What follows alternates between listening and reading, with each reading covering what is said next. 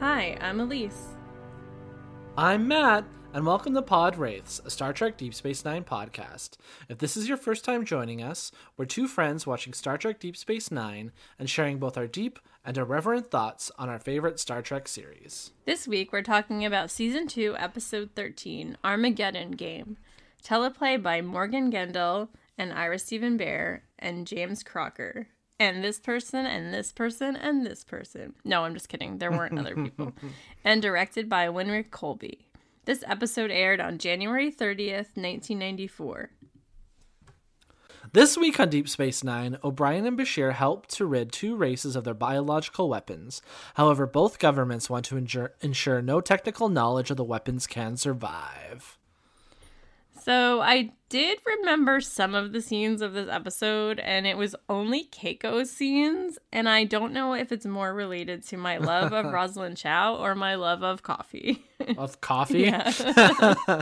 Probably the latter, if I'm being honest. Well, and it's got that, like, the whole, like, mystery plot or, like, subtle, like, mystery plot of, like, Keiko figuring out that the video of the booby trap was faked because Miles is drinking coffee in the afternoon, and then the episode ends with that, like, oh, it's the afternoon, I would like this coffee, please.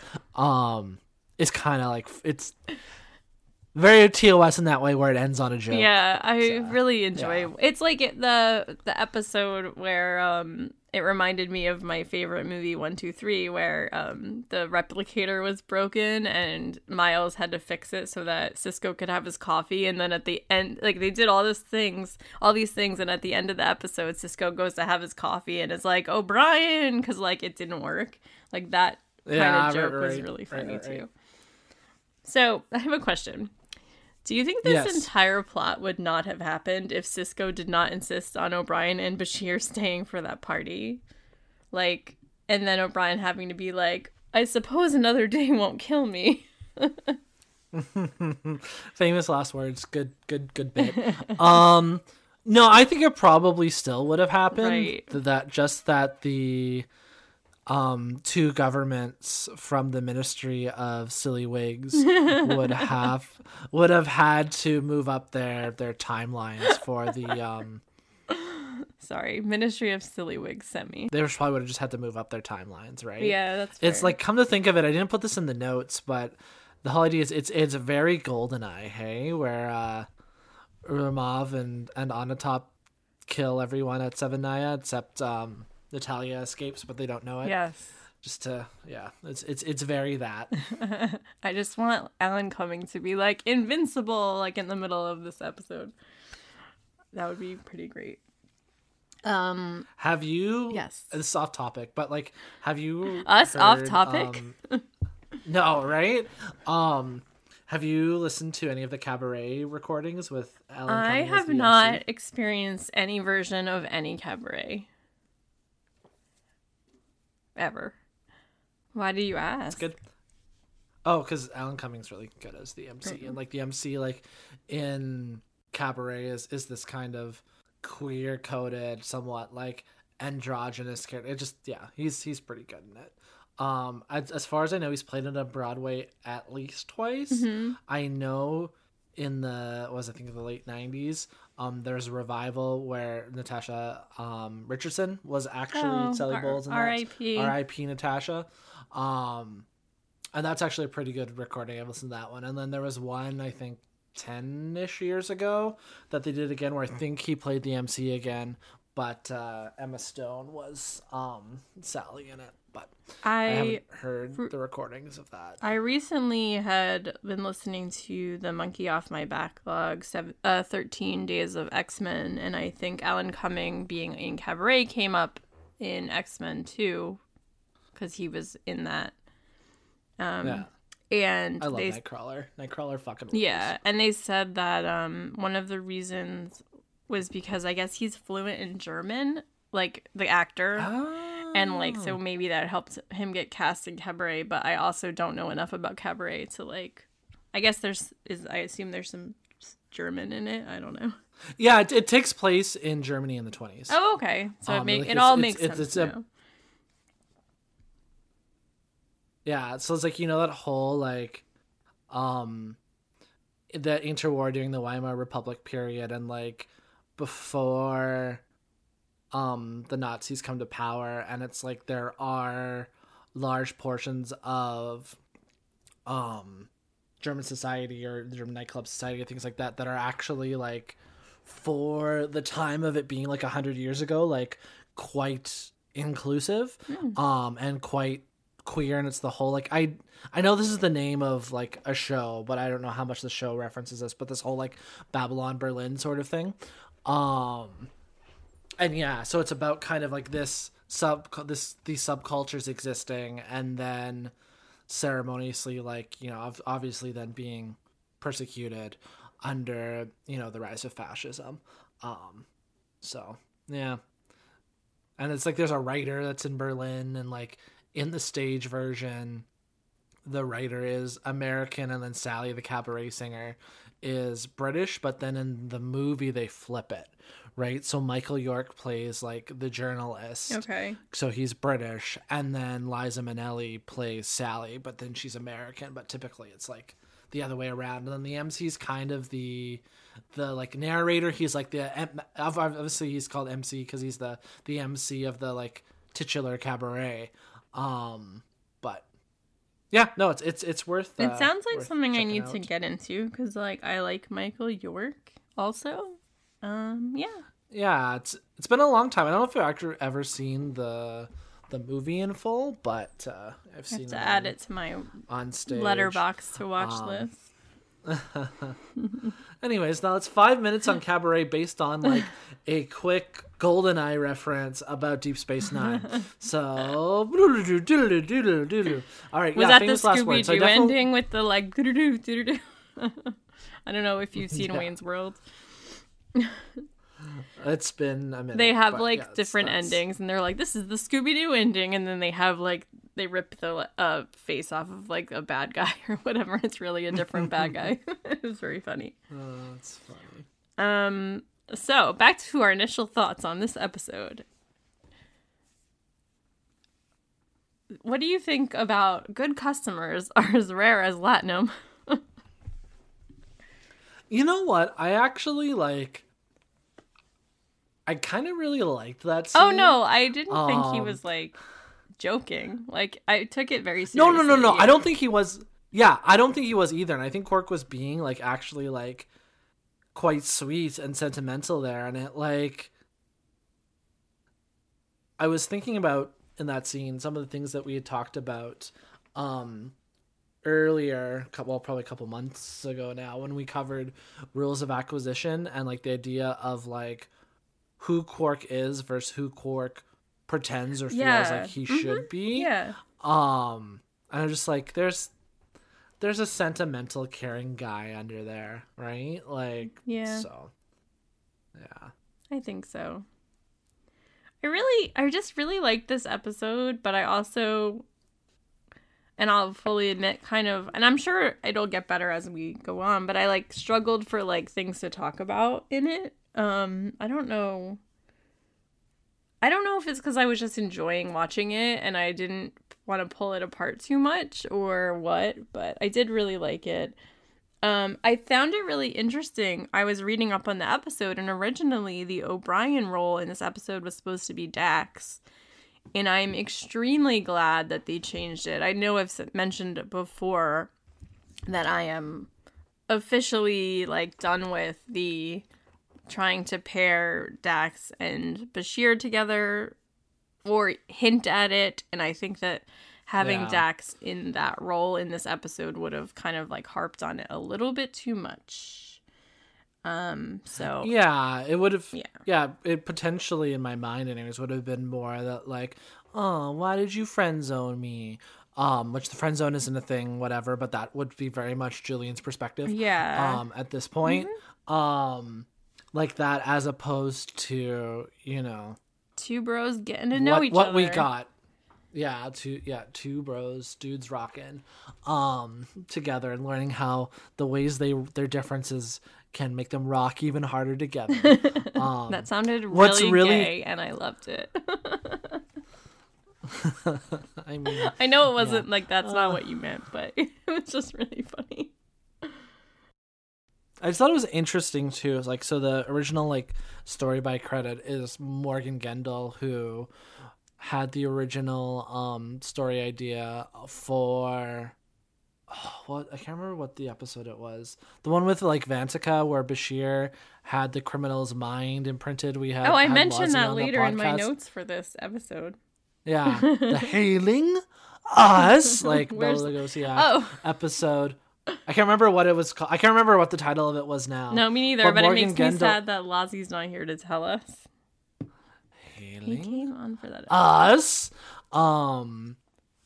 But Morgan Gendel, obviously, like again, I think we talked about in this episode, is the writer who created the Next Generation episode, The Inner Light, which a lot of people hail as one of Next Gen's best episodes. I am a minority that I like. I think it's fine and has some kind of serious consent issues. But the original plot was much more Gendel-ish, where it was kind of like the plans for the weapon were hidden in O'Brien or someone's like DNA. So it wasn't just like the knowledge. It was like the actual like weapon was like hidden there. It was like, I don't know, kind of like in Man of Steel, how like the codex or whatever for Kryptonian DNA or genetics or whatever is like gets imprinted into Superman. It's like very much similar. I've kind of like purposely blocked Man of Steel from my brain, so I don't remember. But I will trust you on that point.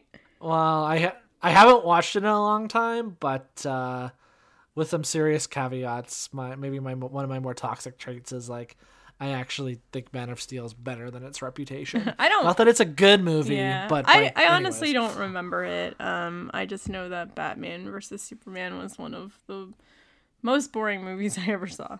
That's all. Oh yeah, like totally. So that whole concept felt more like Morgan Gendel Lee to me than what we ended up kind of getting, but like I think what we ended up getting was like a really solid Deep Space Nine episode, and I really, like you say, appreciated the pairing of O'Brien and Bashir together. And it's so rare on a show like Star Trek, which is like an ensemble drama or an ensemble show, to get scenes where it's just like a two-hander scene all the time, where it's just the two actors together and getting those kind of strong character moments and things like that. And that's something I really appreciate about this episode. And it's interesting because I think of like other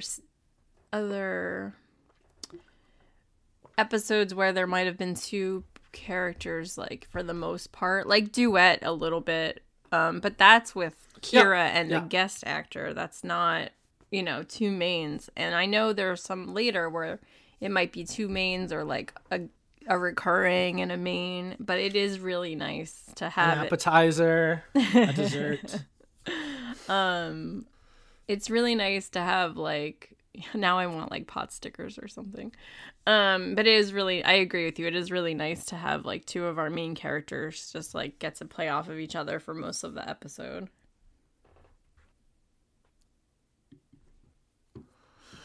Yeah, and again, before moving to talking about the plot more, I do want to just say that after watching this episode, I kind of fell down a like research rabbit hole on the legality of chemical weapons and the various treaties and stipulations, and how chemical weapons were actually technically banned before World War One, but were widely used anyways, even to the point that by 1918, 1 in 3 grenades was a chemical grenade or had some kind of chemical agent in it. And then in 25, there's a new ban on chemical weapons, but that ban didn't actually prevent any of the signatories from still making them and still using them, or even potentially like using them against non-signatories.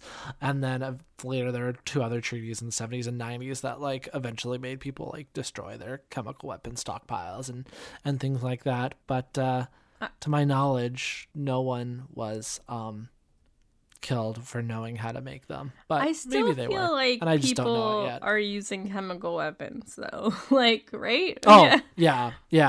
I'm not the most knowledgeable on like war and things that are going on But I feel like I definitely read that people are still using chemical weapons. So all of these bans are really, you know, being treated as suggestions, I guess. I don't know. Who knows?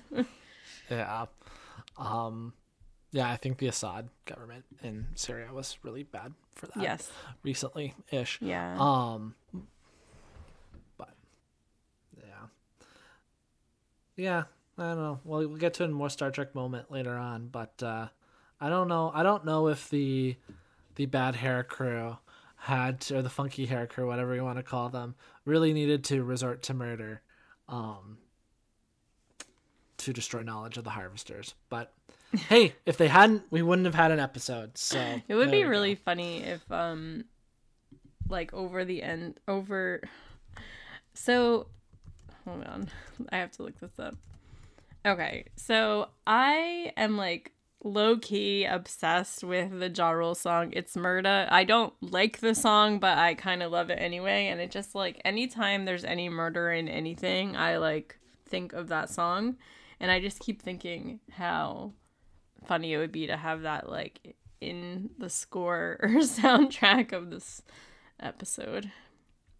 It's something I say regularly, so yeah. It's Murda, one of my catchphrases. After helping the Talani and the Kellerans destroy their WMDs, a couple of the Kellerans come in to start killing everyone that worked on the project. O'Brien and Bashir fend off this fight and manage to get out of there alive. But then, you know, they come up with a story and tell Cisco that O'Brien fucked up and that they're dead. So basically we have a huge cover-up that is trying to go on. Pretty bold of them to kill two Starfleet officers, right? Too, and then try and cover up. Like, I mean, that which doesn't excuse them from murdering their own scientists, because it doesn't. But just you know, it's like you don't really want to have an issue with one of the major galactic powers when you're just ostensibly two independent planets or two races or whatever, right, off on their own. Did they ever say whether these groups were in the Gamma Quadrant? I don't remember. Or are we to just assume everyone that they helped that we never heard of was from the Gamma Quadrant, I guess? And I'm sure we could look this up like a memory alpha, knowing empirically, but my sense was... No, my sense was that they were Alpha Quadrant races. Okay. Because we didn't actually see anyone go through the wormhole, and they seemed very familiar with the Federation and bringing them in and different things like that. It wouldn't be necessarily a first or a second or third contact scenario. So I inferred that they were Alpha Quadrant or Beta Quadrant races, not Gamma Quadrant races. But that was totally an assumption. Okay, that's fair. Maybe they just couldn't afford the wormhole graphics this week. I mean, maybe. I'm going to look We did it up get now, that big explosion at the end.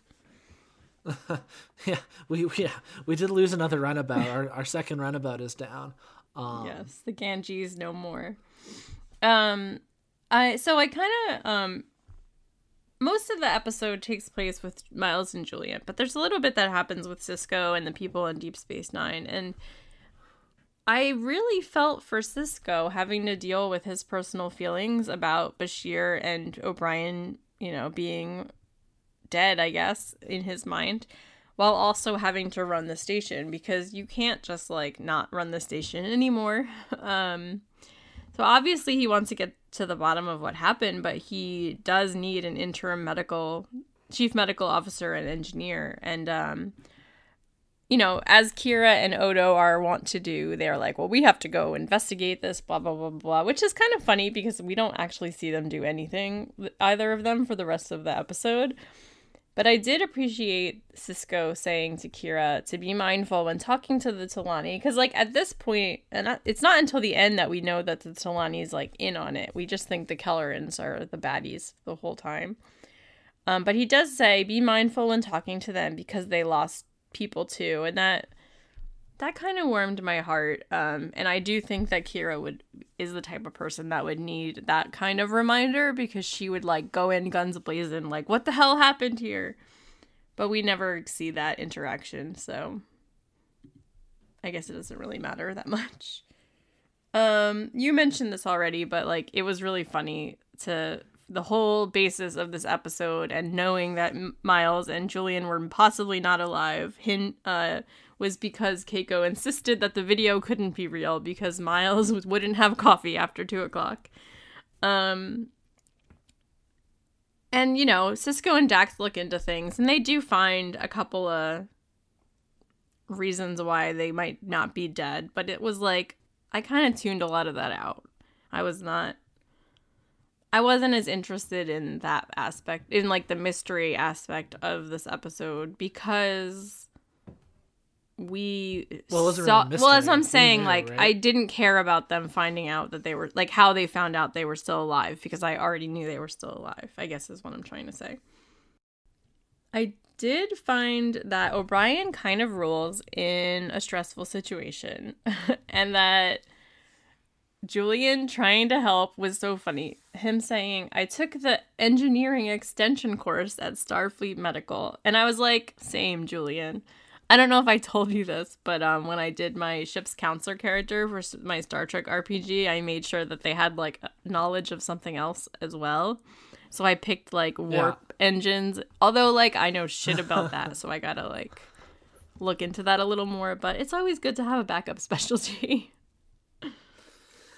I mean, when not being used to your character, just to be clear, when not being responsible for the mental health of 1,000 crew members, or maybe 500, because I think you told me. Oh no, it is 1,000. We have 1,000. No, but you have a backup counselor now too, don't you? Yeah, that's true. That a couple weeks ago. I don't even remember. But their anyways, name. we're not. So. What a great boss you are.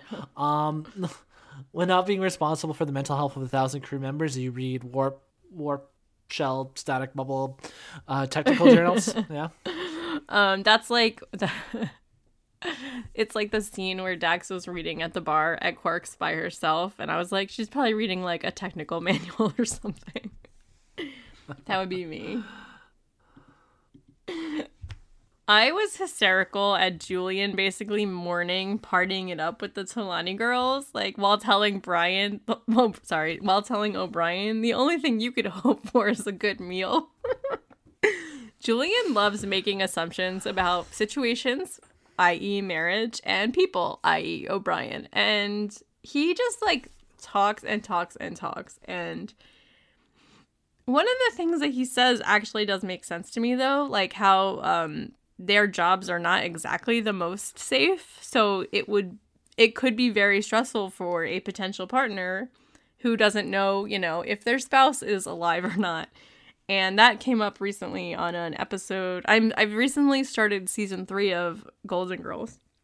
I'm really racing through it. And there was an episode where these two detectives were doing a stakeout at the girls' houses. And the younger one was George Clooney, actually. But Dorothy had a crush on the older one. And they were very, like, it was very enemies to lovers because they were, like, bickering at the beginning.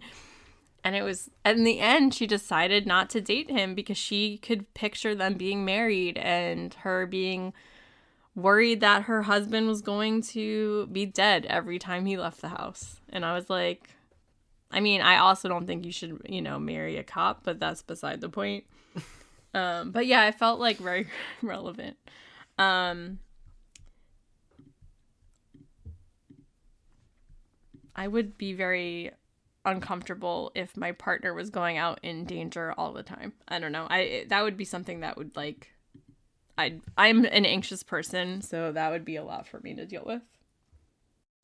I think one of Julian's biggest kind of character flaws that we've seen over the course of the first season and through the second season, you've nailed it right on the head, is the ways in which he loves making assumptions and then continues to double down, right? Like, again, that great scene in his first scene with Kira in the pilot, where he's talking about excited how he's all like, you know, air quotes frontier medicine, and like he sees the world through his own lens and internalizes that to like a fault, and like doesn't consider the choices or perspectives or, you know, material conditions or whatever of those around him. And like Julian making these assumptions about Miles and Keiko's marriage and their dynamic, like, again, it's one of those things that really felt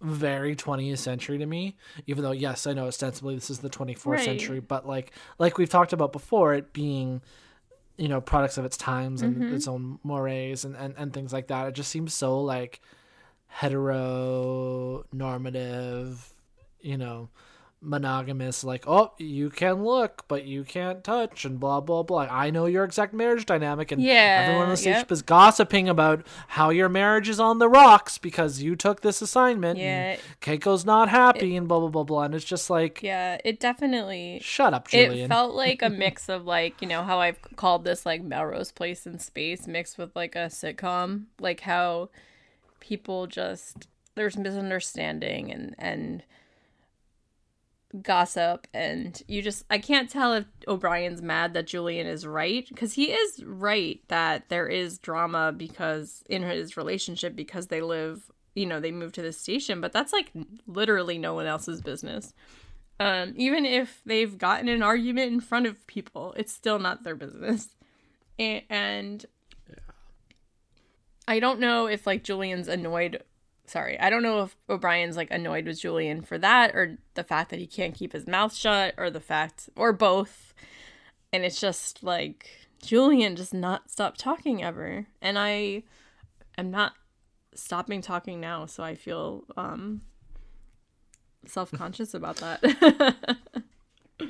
I mean, we're podcasting. No, I know, that's the whole silly idea. But yeah. Who do you think of our main cast are like gossips and who are not gossips? I think that Dax is a closet gossip. Yeah. Like, she'd be very much like respecting everyone's choices, but would still be like, did you hear about this? Like, I just feel like she would be like that. Yeah. And I mean, I think Julian is probably a big gossip as well. Maybe that's why he and Garrett get on. So Garrett's got all the secrets, or Julian wants to know all the hot goss. Garrick's like, who's the easiest mark to get information from these folks? Okay, I'm gonna love Julian now. That's funny. Yeah, O'Brien seems to be like the anti-gossip. Like, he's very like, leave me alone. I don't think Cisco is a gossiper. Quark, definitely. I think Julian, Quark, and like maybe a little bit Dex, and everyone else is not a gossip. Which also makes me think that those are the three I would hang out with the most, because I definitely would be gossipy.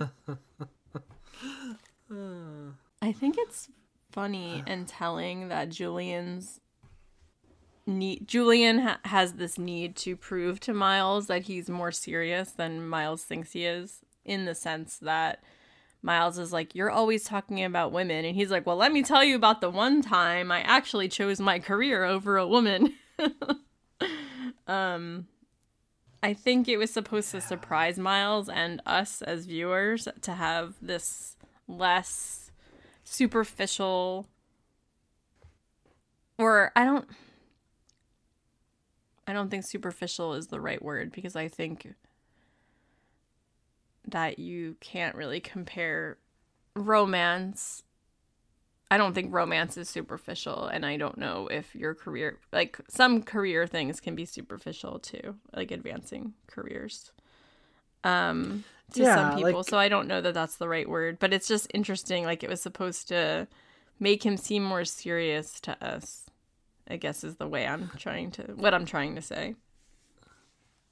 Yeah, it's very much that idea of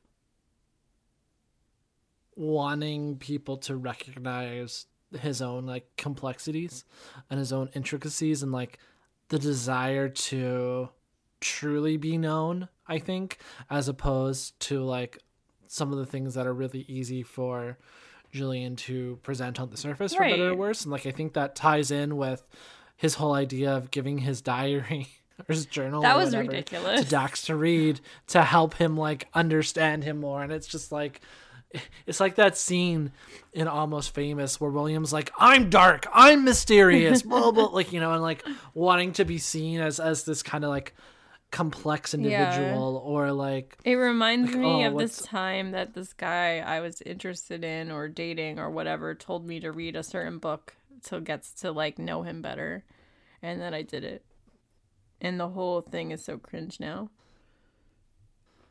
What book was it? That's the cringe part. Catcher in the Rye. I mean, granted, Awesome. it was awesome. We were like 20 years old. It was. Oh, of course, 100%. It was 100%. literally. Oh my god! It was almost literally 20 years ago. Yeah, it was early 2002. Oh no, maybe summer 2002. Whatever, it doesn't matter. It was a long time ago. But yeah, like. Or you could just like show me that that's the type of person you are, and then never mind. I don't never forget that. But yeah, it reminded me of that. The journal thing really reminded me of that. Yeah. I love that Dax I like didn't that good read bit though where Dax hadn't read it yet. Yeah, hadn't read it yet. Dax is way cooler than me is basically what I learned there. Yeah, it just reminds me of there's that line in the song "I Will Possess Your Heart" by Death Cab for Cutie, where the main character in the song is like, it's like I'm a book elegantly bound in a language that you can't read just yet. You got to spend some time, love, got to spend some time with me. But yeah, it's very much that mentality, which is I think very very fitting with how young and naive and you're not fresh that interesting, Julian really probably. Yeah. We all or like he is, but just not for the reasons but he like thinks or wants to be or like whatever. The idea that you're like some mystery to be solved is like the most pretentious shit I ever heard of. And I feel like I've felt that way about myself in the past, so I felt like watching Julian act this way was like almost like, okay, thank God you're not like that anymore, Elise. Like even, you know. Yeah. Yes. So we haven't even talked about yet. Miles gets the harvester. He gets the harvester. Is that exposed. what we're calling it? He kept looking like worse and worse throughout this episode, and I was like, my poor baby. I did like that to wrap up the conversation about like love and marriage. He later told Julian that marriage is the greatest adventure of them all, and I was like, Miles, you are the ultimate wife guy. Yeah, it's the greatest adventure of them all. Yeah. It was bad. I think while I do think that from a technical aspect, having Dax instead of Miles would have been pretty similar. Because I do think that while Dax is science and O'Brien is engineer, I think that their knowledge overlaps in a few ways. But I do think that if you're having to have an engineer be kind of out of commission and have to explain how to do something to another human, a surgeon is a pretty good person to have, because that's like another job that needs great care and like has to, you know, be very careful in how they do things. So putting a person together, I guess I just compared putting a person together with putting a machine together. Sorry, people.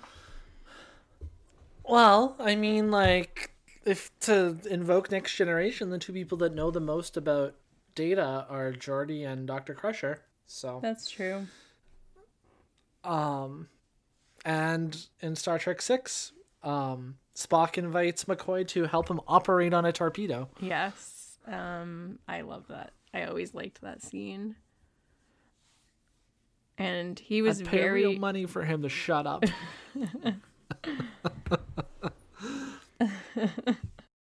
So I really found it super funny when we finally find out how that both groups are involved in the cover-up. Because they basically storm in on where they've been hiding the whole time and tell them the entire plot about how they have to kill everyone who knows how to do XYZ and make sure that they don't do XYZ ever again. And, like, that's literally insane to me because it is not in Julian or, I mean, obviously they don't really know them, but it's not in Julian or Miles's character to ever create this weapon again. So the fact that they think they need to, like, kill them is completely ridiculous. But I did think about, and this is where I'm talking about the other episode where Julian got possessed, maybe they do need to get killed in case Julian's ever possessed again, and then whoever possesses them realizes that Julian has the knowledge to create this chemical weapon and then makes the chemical weapon. Yeah. Like I don't think it's that you're thinking that's exactly right. Like I don't think they're worried about the information willingly being shared, maybe like by exploited in some way. It's, yeah, like, or like, you know, tortured out of them, or, you know, different things like that.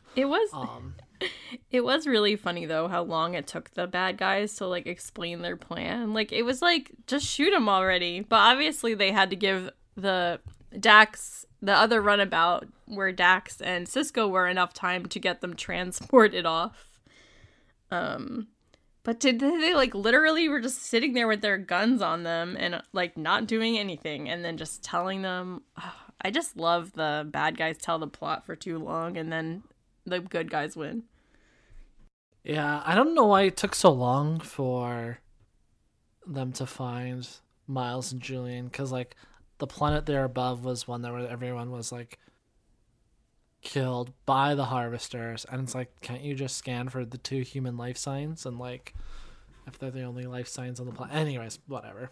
Like, overthinking the script now. What did you think about Cisco fooling them into destroying the wrong runabout?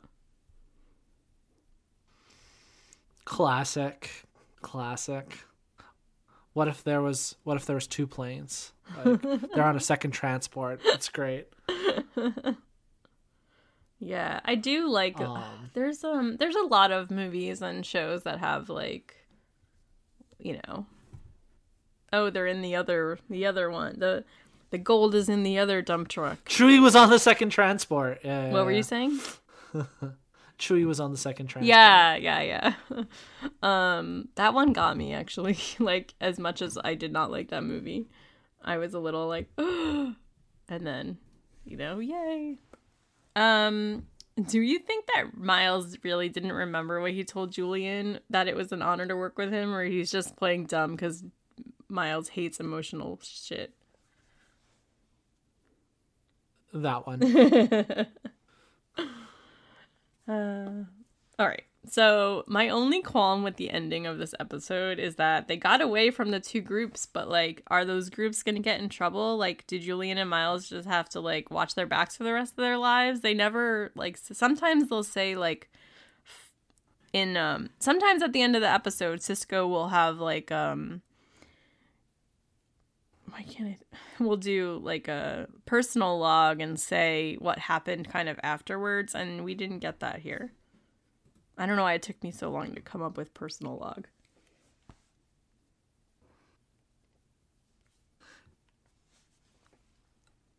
Yeah, I'm sure they just got finger wagged by the Federation, and they're like, okay. Like, you know what I mean? Yeah. Maybe. But, yeah. I hope they also paid reparations to the families of the scientists they murdered. Yeah. That would be really helpful. It really did feel like there was just a lot of unnecessary death in this episode. And I don't mean, like, obviously it was, like, part of the plot, but, like, it just felt, like, very cold. Like, the way that those 2 groups were acting. Like, there was no... It was very single-minded. And it left me feeling very icky. Not that, like, that was the story, but just icky about those 2 groups. or those people that had made that decision. And ugh. Well, and like to invoke another kind of like spy adjacent movie or political thriller, earlier this week I was watching The Hunt for Red October. Good movie. It is a good movie. And just something that really like struck me about it, particularly this time, is like, yes, there's like several like deaths that occur in the movie, but like the movie all like stays with it for a bit and like doesn't necessarily like desensitize to it, and like you really feel like the like tragedy of like, you know, those deaths, or like the weight, just the weight of it, right, compared to like, you know, a different movie or even like this episode where it's like, yeah, it's sad, but it just like it happens and then it's done.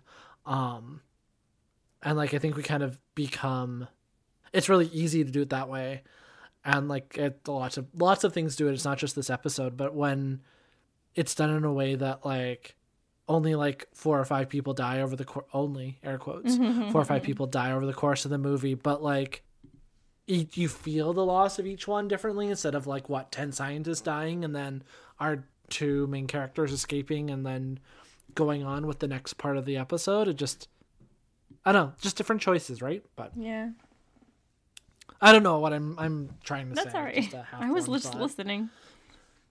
Well, Elise, we've been recording for a bit. We've covered everything from The Hunt to Red October to Cabaret, and a little bit of Star Trek Deep Space Nine in between. I don't know about you, but I'm a little parched. So now it's time for the Altair Water Thirst Quencher. So who are you thirsting for this week, Elise? So I will preface this by saying that I am not actually thirsting for anyone in this episode, but Julian is certainly thirsting for that ballerina's feet. Julian is a foot guy, confirmed. He goes on to describe her most exquisite feet to O'Brien, who I'm sure was riveted. Some fucking Tarantino shit. Yeah. Right there. Said with no judgment, of course, from me. Were you thirsting for anyone in this episode? Not particularly. It wasn't a particularly thirsty episode for me. But it... Sorry, go ahead. I was going to say, I did kind of, even though it turned out to be wrong, I did kind of love how sure Keiko was about knowing her husband's habits. Like, that was cute. But also, she was wrong. So it was kind of funny in the end. Like, it made me go, oh, that's cute. So...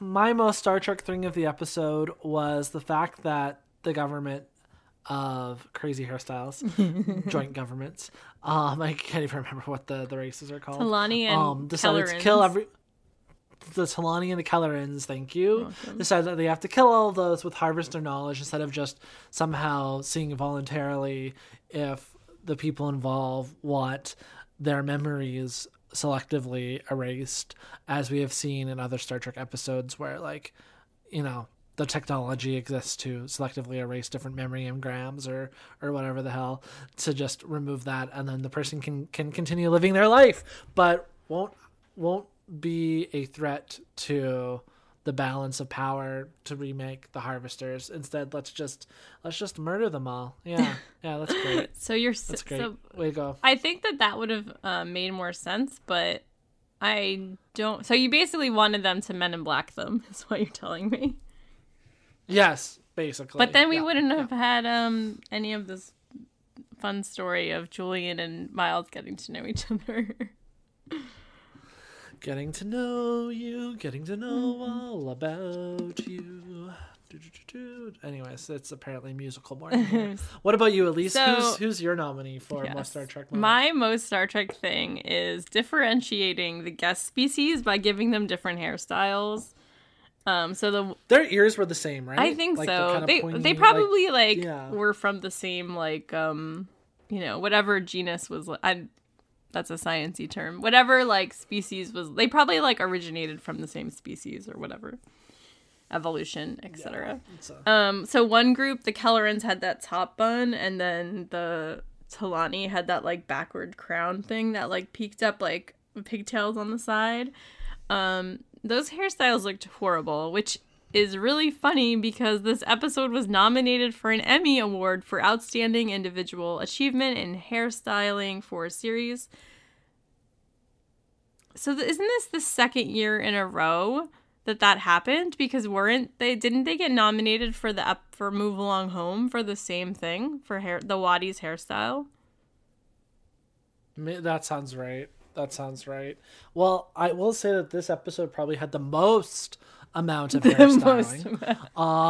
So most is not always better. Sorry, more is not but always... it is a bit of yes. outstanding achievement when you have the most amount of stylized wigs. The top bun looked like, and I love a top bun, but that was ugly. Well, Elise, until next time, where can folks find more of you on the internet? Yes, you can find me on Twitter and Letterboxd at Elise_Tendi, ELYSE_TENDI. And you? Yeah, you can find me on Twitter and Letterboxd as well at Mattyhugh, MATTYHUGH. You can also catch me chatting about Mad Men Season 4 on my other podcast. We are coming back shortly in the new year here. Still Great Bob. You can catch Elise and I together on Twitter and Instagram at Podrace, and you can email us at podrace@gmail.com. Please remember to rate and review us on the podcatching system of your choice. And actually, we learned recently that you can rate and, I don't think review, but you can rate on Spotify podcasts now. Thank you again to DJ Empirical for our Interstellar theme song. And until next time, computer and program. Bye.